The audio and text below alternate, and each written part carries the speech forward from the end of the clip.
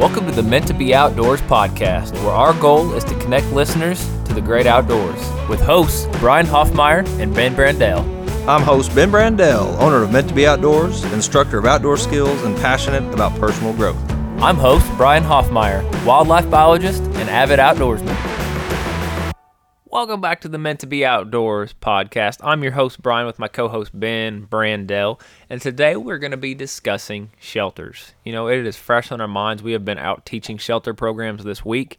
We think it's a very important skill to have, and maybe even not the skill, but at least the understanding of what shelter is, the shelters that you use and put to use every single day. But before we go through that, you know, today is Thanksgiving, so happy Thanksgiving to everyone listening. If this is after Thanksgiving when you're listening to this, hopefully you had a good time and you're digesting all that food and looking forward to Christmas. But you know, something that we are just overly thankful for, and we discuss it in private, and we definitely discuss it here on the podcast, is the people that support us, the people that listen. There's people that give money to us to help us keep doing this. And we're just so thankful that people would take their resources, their time, and their energy, and even put any of that towards Meant to Be Outdoors. So if you do want to support us, you know, we have a Patreon account, and basically what that is you can support us financially. You can give us $5 a month, $10 a month, or commit $25 a month. We'll even send you a hat if you go for that upper one, and you can support sport a Meant to Be Outdoors cap. And those of you that are supporting us, thank you so much. And those of you who are considering it, just know that it would mean the world to us and our families, and even all of our other listeners, because they get to continue hearing what we have to share. And hopefully it's been helping and inspiring some people. But also, whatever platform you're listening on, you know, hit the automatic download so you're getting that episode every time that it comes out. Also, leave us a review. We'd love to know how we're doing. Whatever social media platform that you like to use, Instagram, TikTok, Facebook, maybe you're somebody that likes all of them, give us a follow on there. We share what we're doing at our programs, what we're doing throughout the year, plus what's coming up on the podcast, and it's a great way for you to stay up to date with all things Meant to Be Outdoors. You know, listening today, if you have a little bit of time today and you want to share with us some things that you want to know about, we would love that. You know, we've met some people that's been listening. They're like, you know what, some of the content you guys are sharing, it's not my favorite. It's not really my passion. I don't go live that life, but I've still been listening and I've been learning a lot.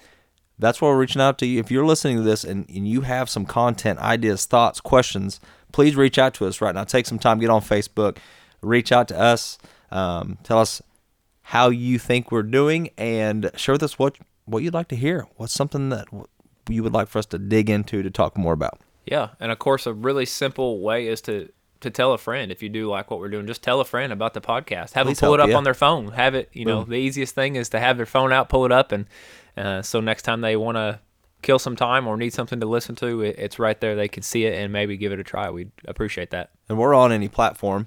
Two that people hear about the most is iTunes and Spotify. So get on Spotify, type in Meant to Be Outdoors, boom, right there. It's going to pop up for people to download. Absolutely, yeah. So hopefully you've had a good Thanksgiving. Know that we're thankful for all the different ways that people are supporting us. And again, yeah, help us grow and share any way that you can.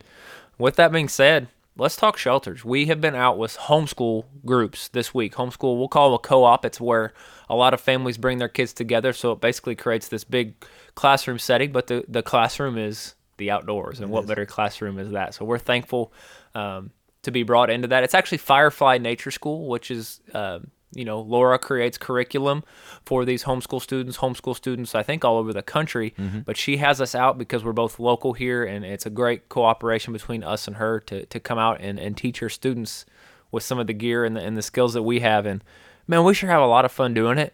And today in particular, we were actually out today. We just got back, and we have to share this because we're so passionate about it. But these kids were so attentive and so ready to learn. I mean, they were in a big circle, and you were going to show them knots. Knots is a really, really important skill that translates throughout life in so many different things. But they have to learn a couple different knots to be able to do these simple survival shelters that we're teaching them. And I mean, you had a piece of string in your hand. You knelt down on one knee and you said, "All right, guys, come on." And I mean, all 30 of them were as close as they could get to you and head poking in so they could watch you tie this knot. There was no like, "No, I'm hungry. No, I'm cold." I mean, they were ready to watch you put a knot in a string, and it was so cool to see. Yeah, I love it when not only kids but adults, when people want to learn, when they're excited to learn, when they're there, humble, ready, willing to learn. Man, that makes everything so much easier and better and more fun in my experience. But they were ready to learn, and that's exactly what we did. We taught them a knot. I think the first knot we taught them was taut line. Such an important. There's 3 knots in particular that I love for shelters.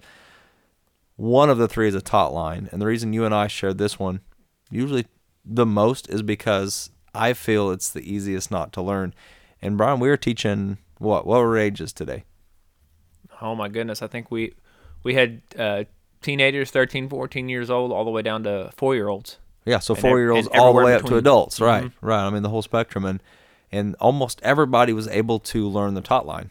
And so taut line's not my favorite knot. It's not the best knot to use in every situation, but for this style, learning, especially the mobility of these kids and their hands and tying these knots, it's one that works well for us, and that's why we teach it. Right. You know, before we really jump into the specifics of how we teach these programs, it's probably not quite as popular as our survival fire, but this shelter program is very, very popular. We teach it a lot, and it is something that one of the first ones we really added to our menu was this shelter program. Why do we think it's so important? Why do we teach shelters? The passion that I have for shelters comes from my past experiences of camping, whether that be what we call modern in a tent or primitive in a debris hut that we make using leaves and sticks. So me going out and doing it, taking groups out and doing it, seeing the impact. But there was one trip in particular that sticks out to me the most, and there was an evening in Missouri that the temperatures dropped quickly enough that we actually had snow in the middle of the night. Who's we? Were you just out with family, or no? I had a group of kids. Yeah. And I don't know if we've shared this before on the podcast or not. I'm not sure, but it was actually as a survival skills. It was a primitive skills trip, is what it was, and I had 13-year-old boys. I believe I had 10. I think it was 10 13-year-olds. My memories, I'm losing some of it, but we went out. We made individual debris huts, and every young man had to stay the night in their debris hut. And it got cold. Like I said, temps dropped. The day started out kind of like normal Missouri, where it's like a 45-degree day. Some people were thinking shorts and a sweatshirt, Was this fall or winter? What time of year was it? If I remember correctly, it was around November. Okay. And so here in Missouri, that's our fall, but man, there's some weeks that it's deep winter for a week. Well, yeah, it's November right now, and we had snow a few days ago. Right. And this has been back around like 2015, so several years ago. But me and the boys were out that night. Definitely a challenging night, but when we woke up the next morning, we woke up to snow. I remember that the snow insulated our shelters, and man, the kids were warm. It was rewarding for them. They found purpose, like they're capable, they're able to accomplish a lot, and it was an awesome evening. But later that day, I found out that night, this was here in Missouri, that a retired veteran, let's say a veteran, and his 2 sons actually died while hiking in some Missouri trails. And when I looked up this spot, it was a little under 100 miles as a crow flies from my exact location. So they were getting the same weather system. The exact same weather system came through for them as it did for us, and they didn't make it. They didn't make it. Basically, there's a story you can definitely look up. I feel for the family. It's very heartbreaking. Incredibly tragic. It's very tragic. But this gentleman and his 2 sons basically died of hypothermia.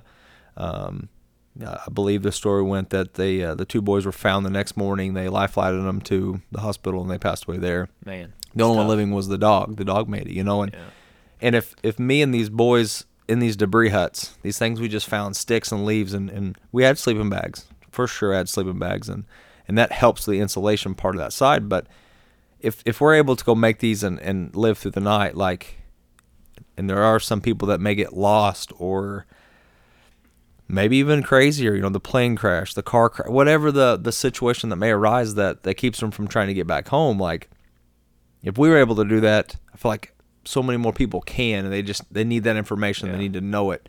And that's why I'm so passionate about teaching shelters and the importance of shelters. And you're not trying to raise yourself above these people in any way. It's really your heartbreak and saying, "Oh my goodness, I was fortunate enough that somebody passed this skill on to me. Mm-hmm.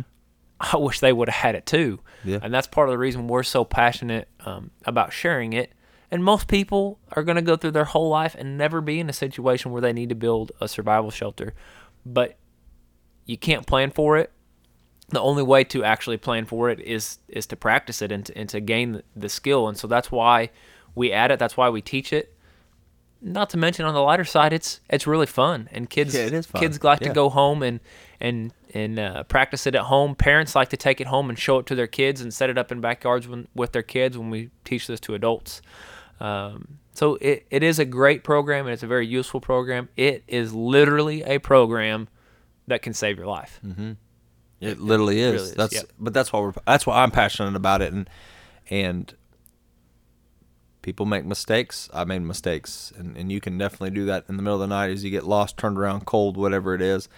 And so before even worrying about how do I make a shelter, plan on taking what you need with you. Right. And that's in a podcast before I talked about how ego kind of kills people. A lot of that's because they don't want to pack. They don't want to take a backpack. They don't want to take anything with them. This minimal mindset sometimes. And take what you need. Take a tent. Take a tarp. Take the right clothing. Take those items out with you. And if those fail, now you can lean on the skills that you've been learning. Right. What are some backup shelters what I can use? How can I turn to primitive skills? How can I turn to what I find around me and use it to get me through the night? Yep. And before we get too removed from it, before we get into anything else, so I don't want to lose listeners' attention with their mind spinning of questions of things we've already talked about. Mentioned debris hut several times. Let's elaborate on what that is, so that your whole story makes a full circle round of sense to them. Yeah, basically a debris hut is literally taking sticks and leaves and putting them on top of you.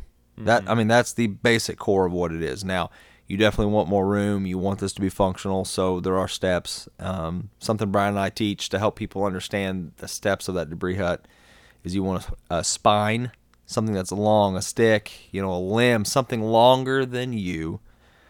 That becomes basically your ridge line, what everything's going to lay on. Mm-hmm. Then on the sides, we call them the ribs, and you're basically going to place smaller sticks, debris, any kind, along the side, and you're really building up this triangle-shaped shelter to where you can begin to pile as much leaves and vegetation that you have around you on the top to insulate you. The best way is for your spine, your big long stick, is to find a forked tree. Yep. And lay that spine into the fork, and then perpendicular to that, lay all your ribs up and down it, and leave an opening at the base of the tree where you can crawl in when you're done. But yeah, you really have to cover it. Right, you can tie your spine to a tree that you find, whether it be cordage you made if you're getting into the primitive side, or your shoelace or paracord, whatever that may be. But in regards to time and sometimes whether you have cordage or not, if you find a V, it works pretty well. Being a tree. But that's what a debris hut is. It's basically just you're literally using the debris, dead and down, everything around you basically, to keep you warm and dry through the night. You can get into where the bushcraft side, where you're taking tools and you're cutting down, boughs, limbs, like cedar limbs that's got the needles, and really starting to layer those up on top of your shelter to provide more wind blocking, so insulation, and to keep you drier. But at the end of the day, we're using debris. Right. Yeah, just organic material that you can pick up out of the woods. Right. We talk every time we have a survival program or we do a podcast about a survival topic. We always touch on the core four. So let's kind of talk about where shelters falls into that core four, because really that's really stresses and drives home the importance of the shelter program. So where does shelters fall into food, fire, shelter, water? So when you're teaching survival, we have discussed this. When you go in the outdoors, you have to prioritize what you need. We have to prioritize what's called the core four. So we talk about shelter, fire, water, and food. And you, your body, who you are, where you're at in your scenario, you may need one of those items more than other depending on the situation. So you have to prioritize. Which one do I need now? We've talked about the rules of three before. When we talk about rules of three, the average person can go 3 weeks without food, 3 days without water, and they say 3 hours in inclement weather without shelter. So that kind of helps you to prioritize, what do I need right now? Majority of the time, we need shelter. That's our number one priority. But because we do have amazing clothing today, and most people do dress correctly when they go out, water may be that priority. But for today, what we're talking about is the importance of shelter, because now that we're in the winter months, as rain turns to snow, as it then begins to melt and we get this sleet and this freezing rain and all of these types of inclement weather, we have to be careful, and that's why shelter would be our first priority for this scenario for this time of year.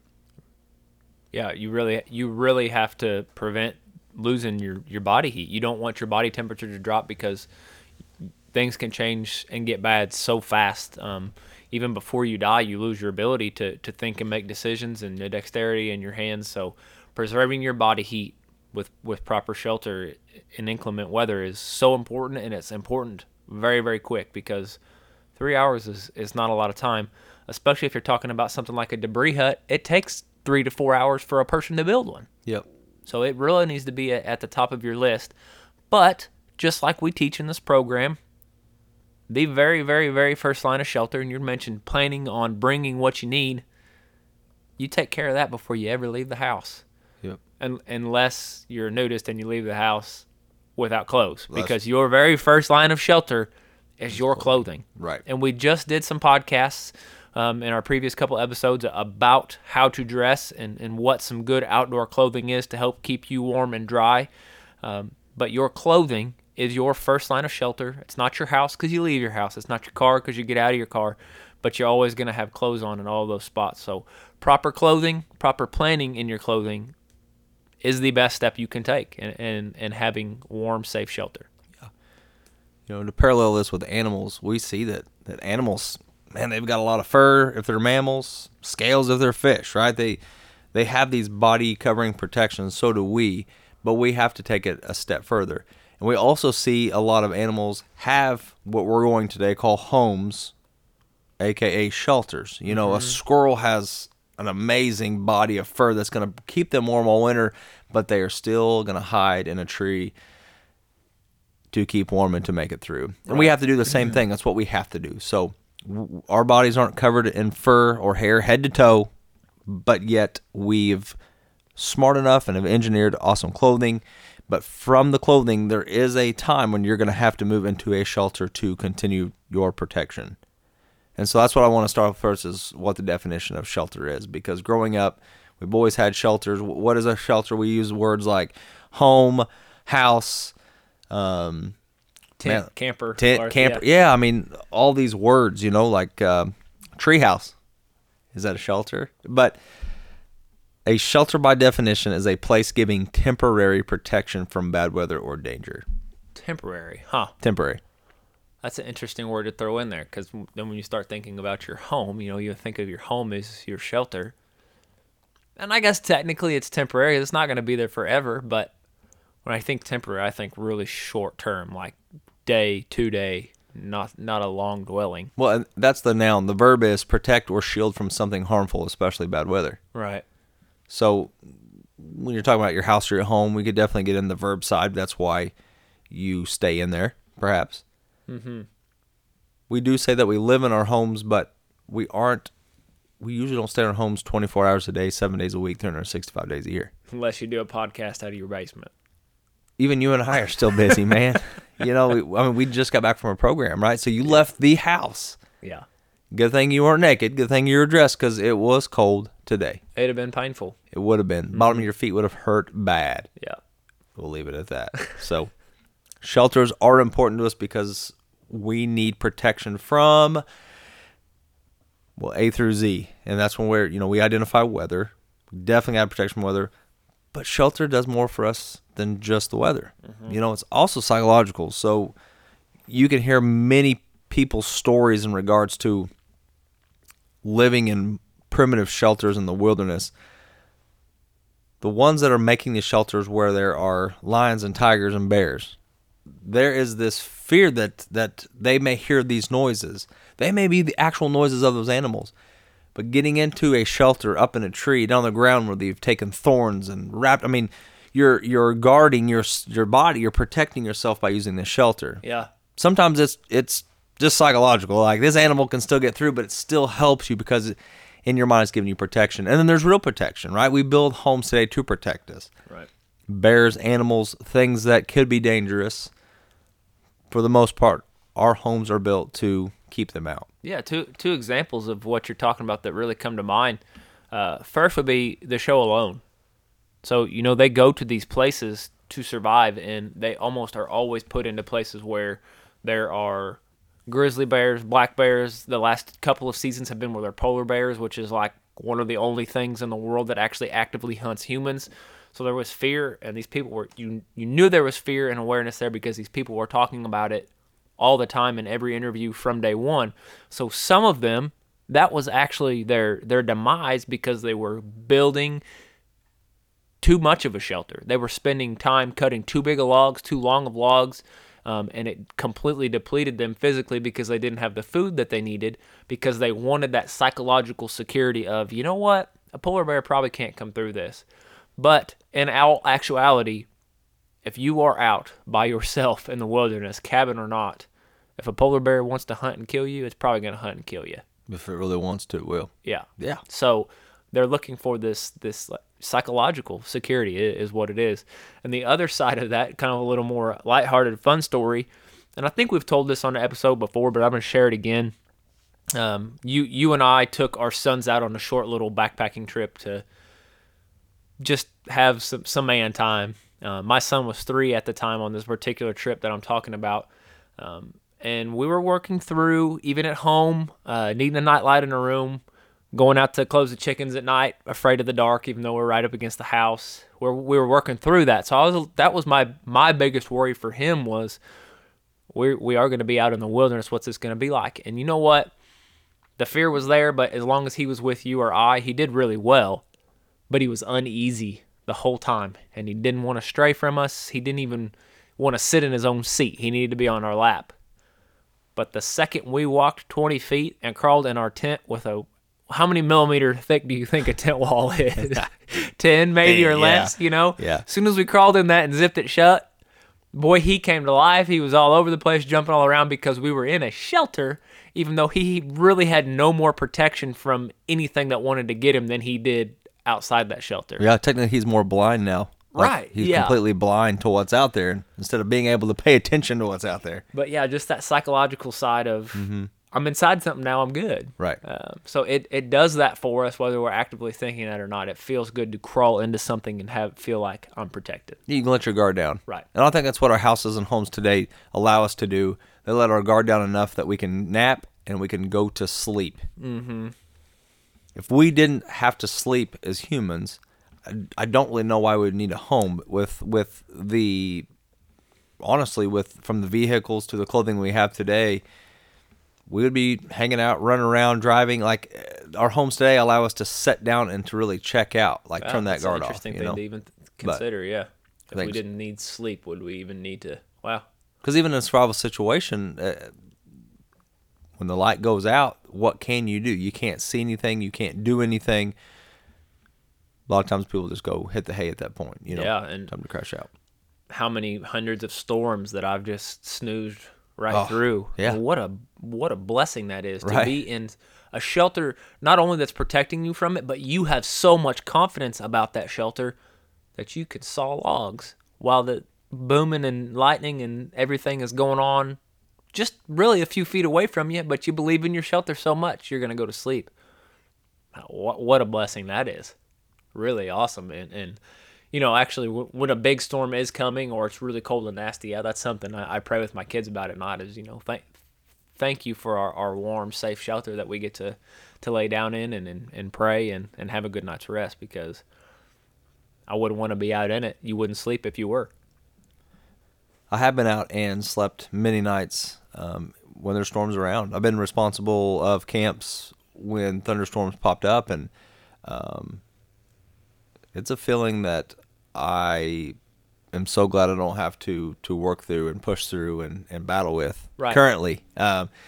Because it is just such a responsibility to ensure that everyone is safe whenever you're trying to provide an outdoor safe trip, giving them the experience, but then being responsible of, if it really does get bad, we've got to get out of here. We've got to go, you know.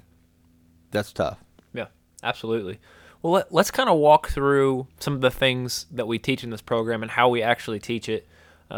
Maybe there's somebody listening to us that's considering us having us out to teach a shelters program, or let's say somebody's 2,000 miles away and we want to share this information with them so they can teach the people around them. Let's kind of walk through why we teach it and the things that people can actually apply to their life to be better prepared. Yeah, now that you know why we teach it, it's our passion. We know that it can save lives. It's fun. And it's also, man, for the kids, the adults, the people that are learning the skill, it gives them a sense of confidence and kind of a joy knowing that they can take care of themselves when they need to. Right. Absolutely. So the first thing we always teach is the importance, 3 hours in inclement weather. And then we teach about the clothes and what good clothing is and why we have to have good clothes. But then you kind of, it's a fun little moment because you're kind of funny with it, but it is a practical thing that can save your life, and it's very cheap, it's very small, it's very lightweight. It's something people can put in a purse, a backpack, in their pocket, in their car, wherever they're at, just to always kind of have a fail-safe of, I have a shelter. What is that you share with people? We teach trash bag. I take a step further, and I always say a 55-gallon trash bag. Right. The big, they're usually black, but they're huge. I mean, even you put it over, I'm over 6 feet, you put it over me, it's down below my knees. So they're big trash bags. Right. And because it's wide enough, you could kneel down, you could squat down, and that trash bag would completely go over your body. And that's why 55 gallons are great. We teach that for 2 reasons. One, helping people understand, it's so lightweight, so easy to carry in your backpack, in your pocket. It could save your life if you got lost out, like we talked about earlier. But also you can turn it into a poncho. Real quick, just a poncho, something that if you want to go out and play, go out and just do some outdoor activities and you forgot your raincoat, you got a poncho that allows you to stay dry. And while you're using it as a poncho, it's protecting you from those 2 things we always talk about that are trying to steal your heat and give you hypothermia. It's protecting you, it's blocking wind, and it is blocking the water. And it's an impermeable plastic layer you're putting over yourself, and that is a huge step in toward having a shelter, a life-saving shelter, or even comfort if you're just outside playing and need to throw a trash bag over to keep yourself dry. Yeah.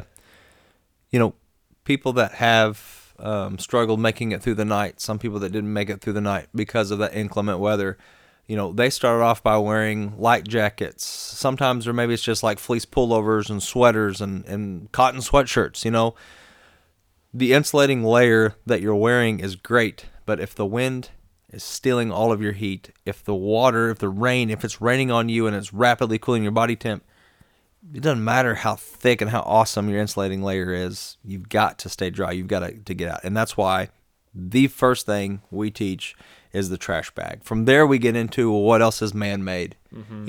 We teach kindergartners how to put up tents from beginning to end, how to set them up, how to use them, and then how to put them down.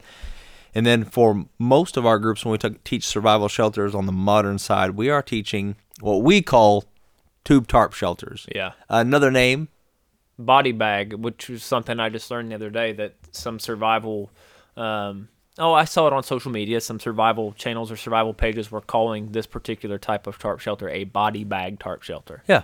And so however you want to find it, basically a triangle shelter, an A-frame shelter that has a floor on it. And that's what we teach. We teach that because you and I have camped in them. I personally use this more than a tent. Mm-hmm. The reason I use this more than a tent is because, to be honest with most people listening, I don't even really ever use. I love to sleep right on the ground without anything over me. Right. So literally a sleeping bag on the ground. And why I set this shelter up is if for some reason in the night it was to rain, you've got dew, fog, if I knew I was going to get wet, I have somewhere to go to stay dry. But I love to just sleep right under the stars when it's safe, and I'm able to do that. And through my fall and winter months, I usually can. Early spring, I usually can. Right. Yeah. When it gets to summer months, we're getting into a tent, something that's got complete 360 protection like a bug net to keep our ticks, mosquitoes, all those things away. So when we go in, we teach this survival shelter. This is something that can save your life because it can keep you warm and it can keep you dry. Yeah, I think a trip towards the end of this last summer, you tried the sleeping on the ground thing before we had some freezes, and I don't think the mosquitoes let you get much sleep that night. They didn't. I was actually trying I had a new type of tarp. I forget what the material is. Basically, it's polyester. It was a real different kind of tarp, and I wanted to see if I could pull it off, and it didn't work well at all. So I was like, you know what? Scrap it. So I slept on the ground, but the mosquitoes annihilated me. Yeah. Got me good. Well, I slept in a hammock I actually did kind of like the tube tarp, but I did my tarp over the top of my hammock. Because, see, I like the raccoons to go under me instead of over the top of me like you like. I like to cuddle with them, keep you warm.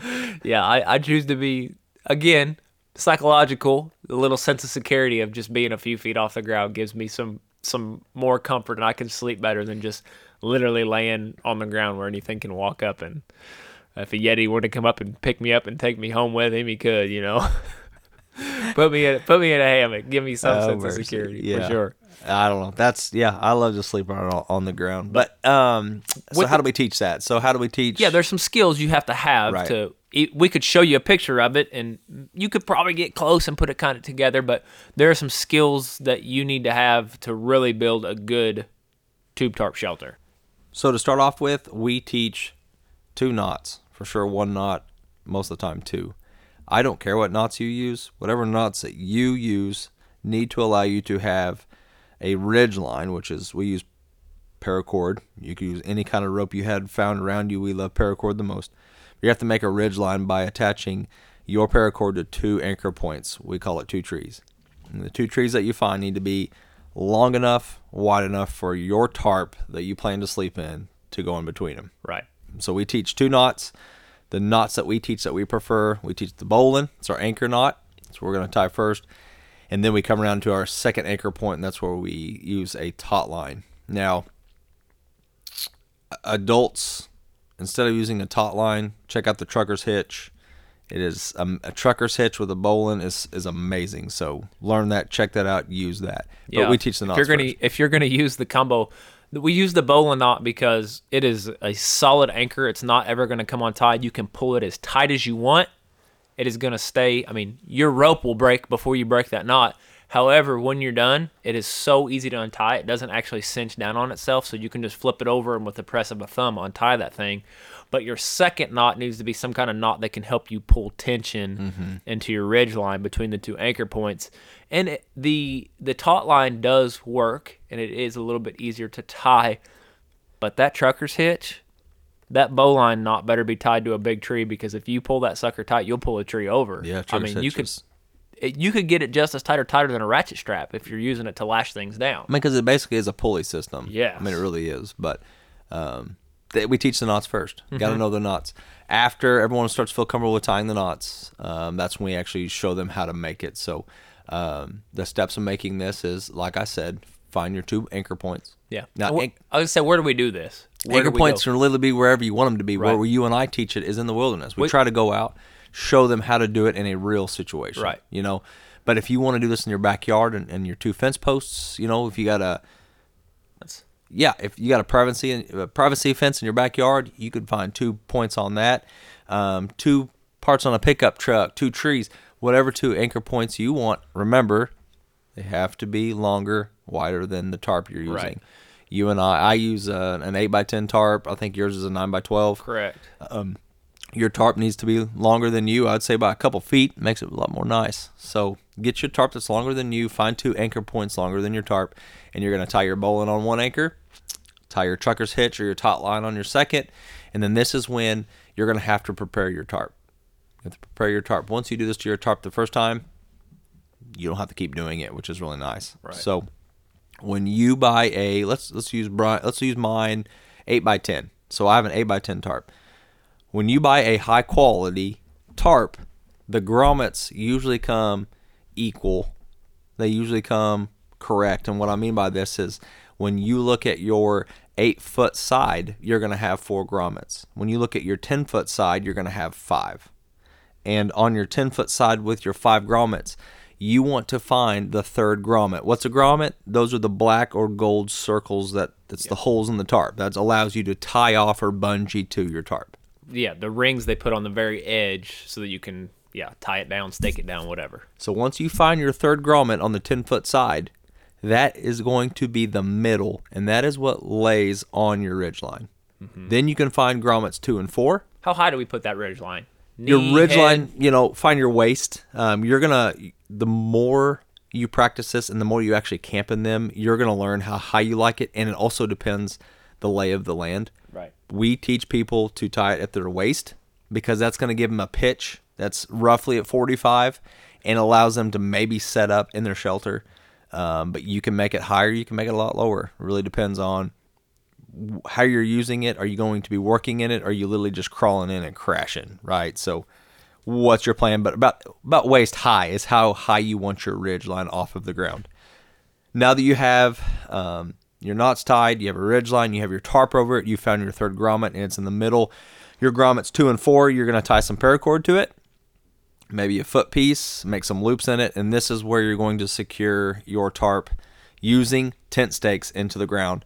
We carry 4 tent stakes. We also teach you don't have to use stakes. You could use sticks you find, rocks, aluminum tent stakes. They're $1 a piece at Walmart. It's a really great investment to throw into your kit. Mm-hmm. They're lightweight, and it's so much easier to put those in the ground than trying to find sticks or rocks, even out in the wild. Once you attach your 2 and 4 into the ground, you're also going to then attach 6 and 8. 6 and 8 is going to have paracord on them too that you tie, and you're going to attach your stakes and push them into the ground. And that's what's going to start giving you your 45-degree angle pitch, the pitch of your tent, your tarp. And you want it roughly around 45 degrees. And then what leaves you left by that design, by folding it in at 2 and 4, then grommets 1 and 5 are actually still flaps, kind of like wings on a bird, and you're going to have to tuck those underneath your A-frame shelter on your tarp. And that's what really makes it a body bag. It's what makes it a tube tarp. It's going to be fully wrapped around you. You have a floor. Why is that so important? Because there are tons and tons of tarp shelter designs, but this is one of the very few that actually have a floor to it. And why is that so important? I love floors, 2 reasons. One, we have to separate our bodies from the ground. Will a tarp be enough? It can be. It's not the best. You always want to add more of a layer. You want to take a sleeping pad. You want to find a bunch of leaves. You want to cut cedar boughs, limbs off, get some thick stuff. You want to have a barrier between you and the ground. And if all you have is the bottom of a tarp, then great. You can also find all that stuff I'm telling you about, put the tarp on top of it, and then now you have even a better barrier because the tarp is going to keep you dry. So it's underneath you. It's giving you a barrier to keep you dry off of the ground. If it rains, and even if it doesn't rain, right now, if it's dry outside and you go lay down on it, by next morning, there's going to be... we have frost every morning now. We have frost every morning, but even in the summertime, you're still going to have moisture. Yeah. That's what I'm trying to think of, the words moisture. There's just moisture all the time in the ground.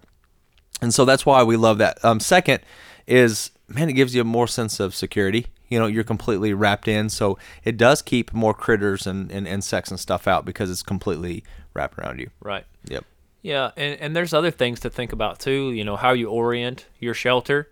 Where's the prevailing wind for the season that you are? For us this time of year when it's cold, most of our storms that are going to kick up is going to have a northerly wind to it, so you don't want to face the opening toward the north. But also with this type of shelter, if you are in there and it does kick up a storm, or maybe it's spitting rain or whatever, you can reach out, pull out those tent stakes and kind of wrap the end in, and now you have even more protection from the wind and the rain because you've kind of enclosed that end in. Yeah. It is that simple. Yeah. It's that easy to use. It's like wrapping up the end of a burrito. Right. And when you're wrapping up, not the ends, but when you're folding in your bottoms, you do want to ensure that the bottom flap that is actually touching the ground is on your high side. It's on the side that the rain could be coming from because you want the rain to go underneath your shelter, not into it. And so practice that. Fold those flaps in, see which ones lays on top, and you want the one that's on the bottom to be the one on the uphill side. Yeah. That's key. Some other cool points I don't want to leave out about the shelter is it is incredibly affordable. You can get it all at your local Walmart. Go to the sporting goods aisle. Actually, really good tip, Ben, that you shared with me. When you're buying paracord, go back to the hardware section, and you can buy the same amount of paracord for a few dollars less. Yeah. And it's the same thing. So in Walmart, they have paracord in the hardware and in the camping section. Correct. Same amount of feet, same paracord. I think it's a different brand, but it's cheaper in the hardware section than it is in camping, and it's the same thing. Yeah, we use a lot of paracord. So We do. we use a lot, thousands of feet. So that's good to have back there. And we leave, when we're making these kits, we leave that paracord about 50 feet long because you never know. There is a minimum. It needs to be as long as your tarp, so your tarp shelter can fit in between it. But it doesn't matter how far apart they are. They could be 200 feet as long as you have enough cordage to go between them, and then you could put your tarp wherever you wanted, usually someplace somewhat flat and not rocky. But they're affordable. You're buying paracord, you're buying a tarp, and you're buying tent stakes.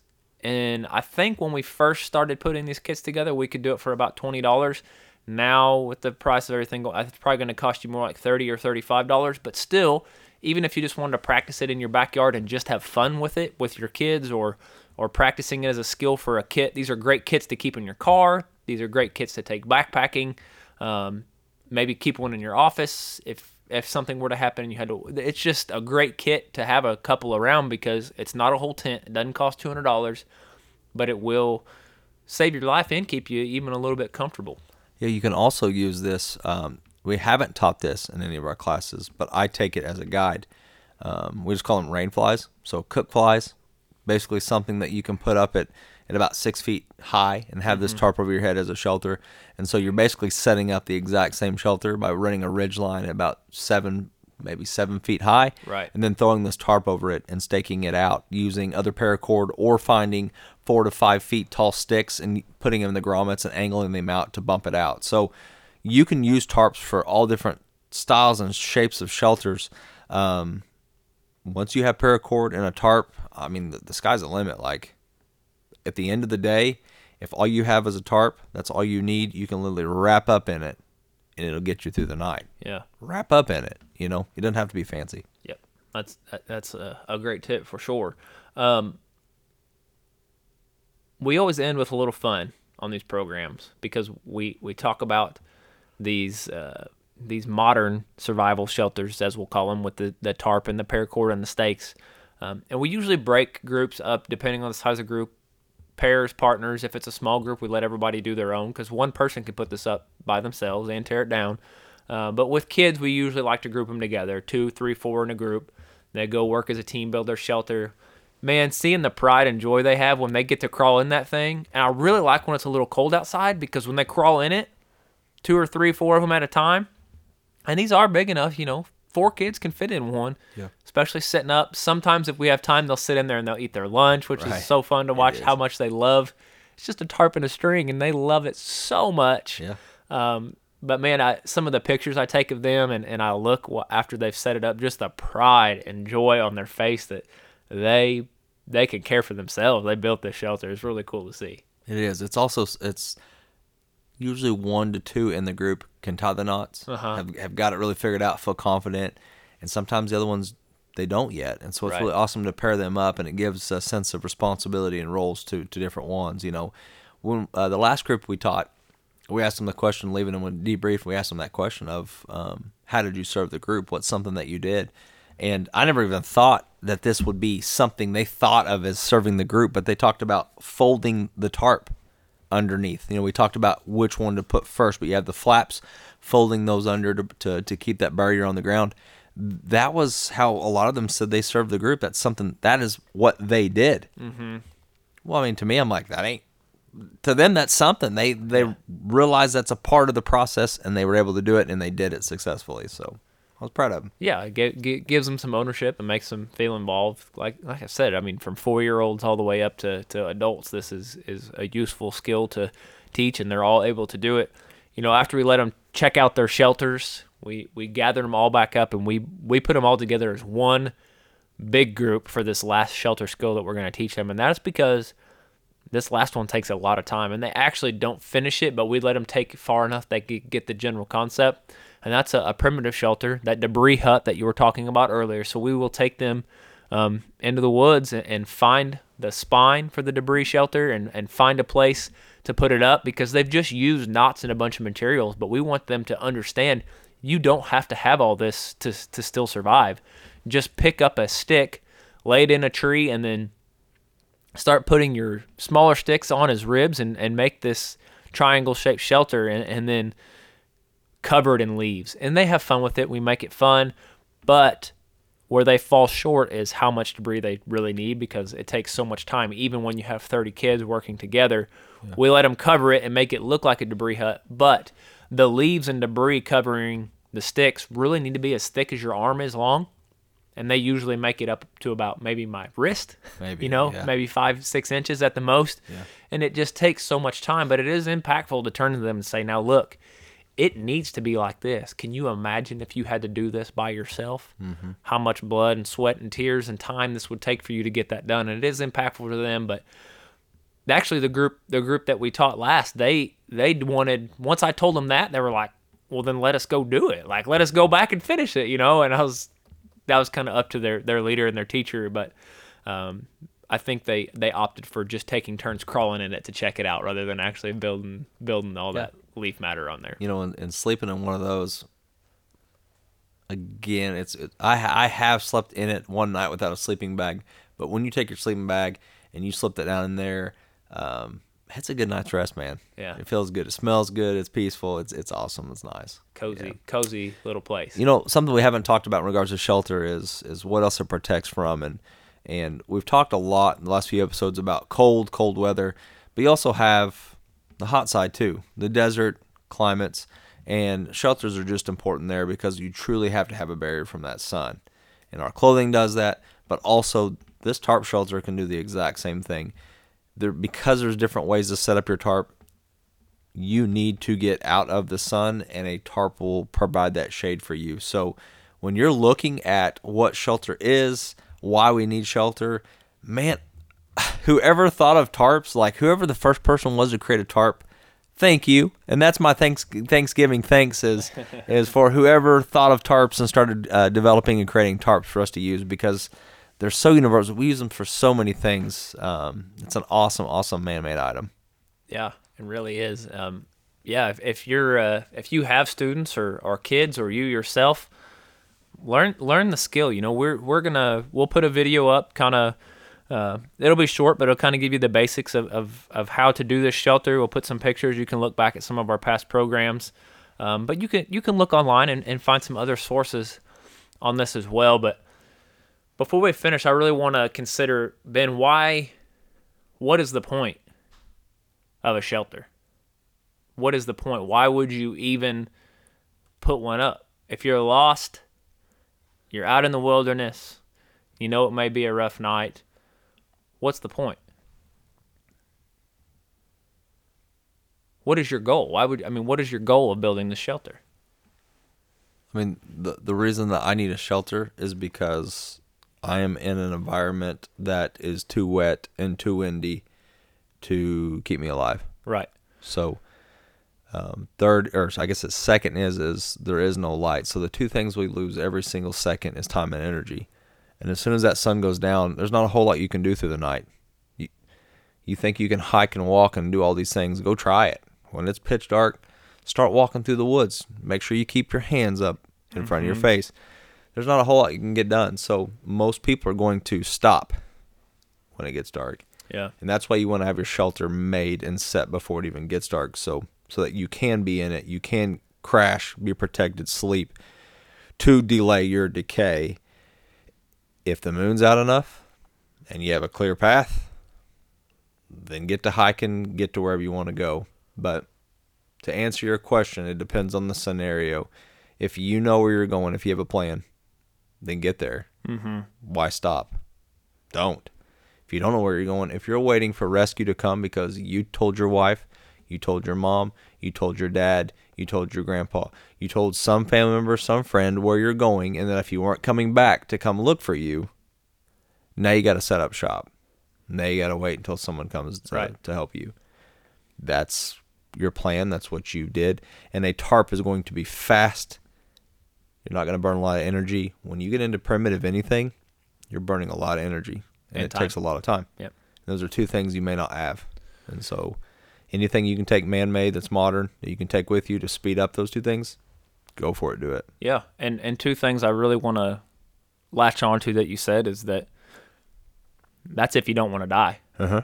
That's if you want to delay your decay. And we say delay your decay, and we've said this in other podcasts, but if this is the first time you're listening, or maybe you haven't caught every one, we say delay your decay and the survival topics because you're going to die, just as I am and just as Ben is. These shelters are really important, but at the end of the day, no matter what shelter you ever build, it's not going to completely shelter you from death. So even more important than these skills, what I want to share with you is the most important thing is that there truly is a shelter from death. Whether you believe it or not, our beliefs don't change reality. And the reality is that there is a God, and that by following and believing and repenting of the things that you do bad, you can He has, and He will completely shelter you from death. When your body dies, your soul and your spirit won't. You'll go live with Him forever. And if you don't, it's still going to live forever, but it's going to be in a place of death and hell, complete separation from Him. And I don't even want to imagine what that's like, because we don't know that now because we have His Holy Spirit. But I'm a bad person. You're not good, and I'm not good. You're not good, Ben, and I don't believe there's a good person on this earth. And if there was, then we wouldn't need Jesus Christ. And if you're hearing this and you're thinking, man, I'm a good person, I'd ask you, have you ever told a lie? Because he gave us our 10 commandments. That's his law. It's only 10 things. Have you ever told a lie? Mm-hmm. Have you ever thought about another person a way you shouldn't think about another person? Have you ever hated another person? Because the Bible says if you have, you've murdered them, and you shall not murder. Mm-hmm. My point of all that is that we have all fallen short. We have all, by His law, if it was an earthly law, we would need to go to jail. Mm-hmm.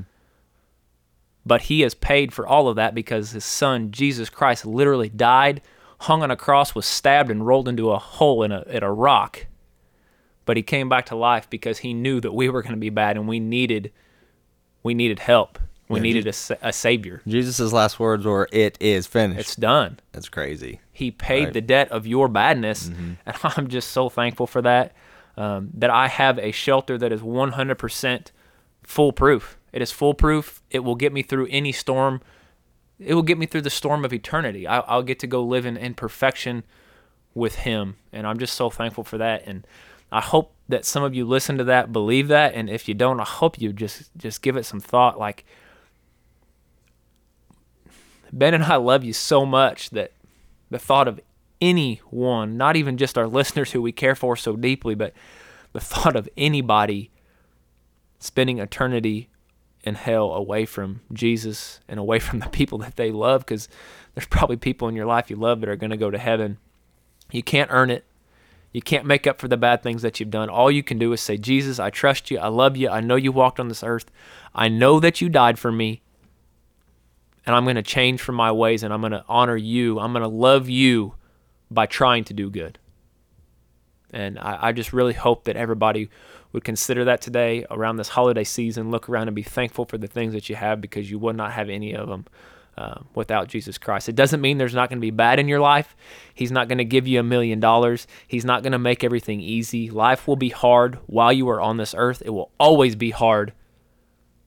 But you will have the hope, and the hope is a promise, if you follow Jesus, that you won't die. You won't die. You'll live forever in His presence and His glory and in His perfection. Yeah, and that's the last thing I would add is death. We teach survival. We talk about it a lot. We just shared why we need shelter to protect us from danger, right? But death is going to happen to all of us, as we shared, because the wages of sin is death. That's where it comes from. There is no evolution answer for death. You can't account for death. Why does death even exist? Why is it even here? It's very clear, because we sinned. That is our wage. We're being paid death. And that's why we had to have a Savior come forth to pay for that. And he did. That's why it is finished on the cross. It's finished. It's done. He's paid for that. When your body, physical body, is no longer here on this earth, you can continue to live in him. Right.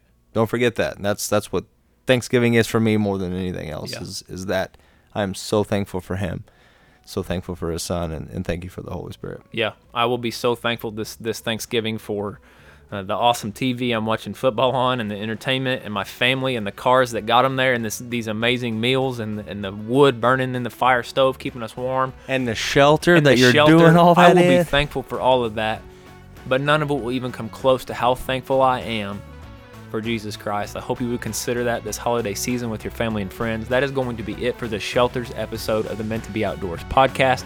We hope that you stay safe and find time to go outdoors between now and the next episode. Thank you for listening to the Meant to Be Outdoors podcast, hosted by Brian Hoffmeyer and Ben Brandell. Please help us by subscribing. Also, follow along on TikTok, Instagram, and Facebook.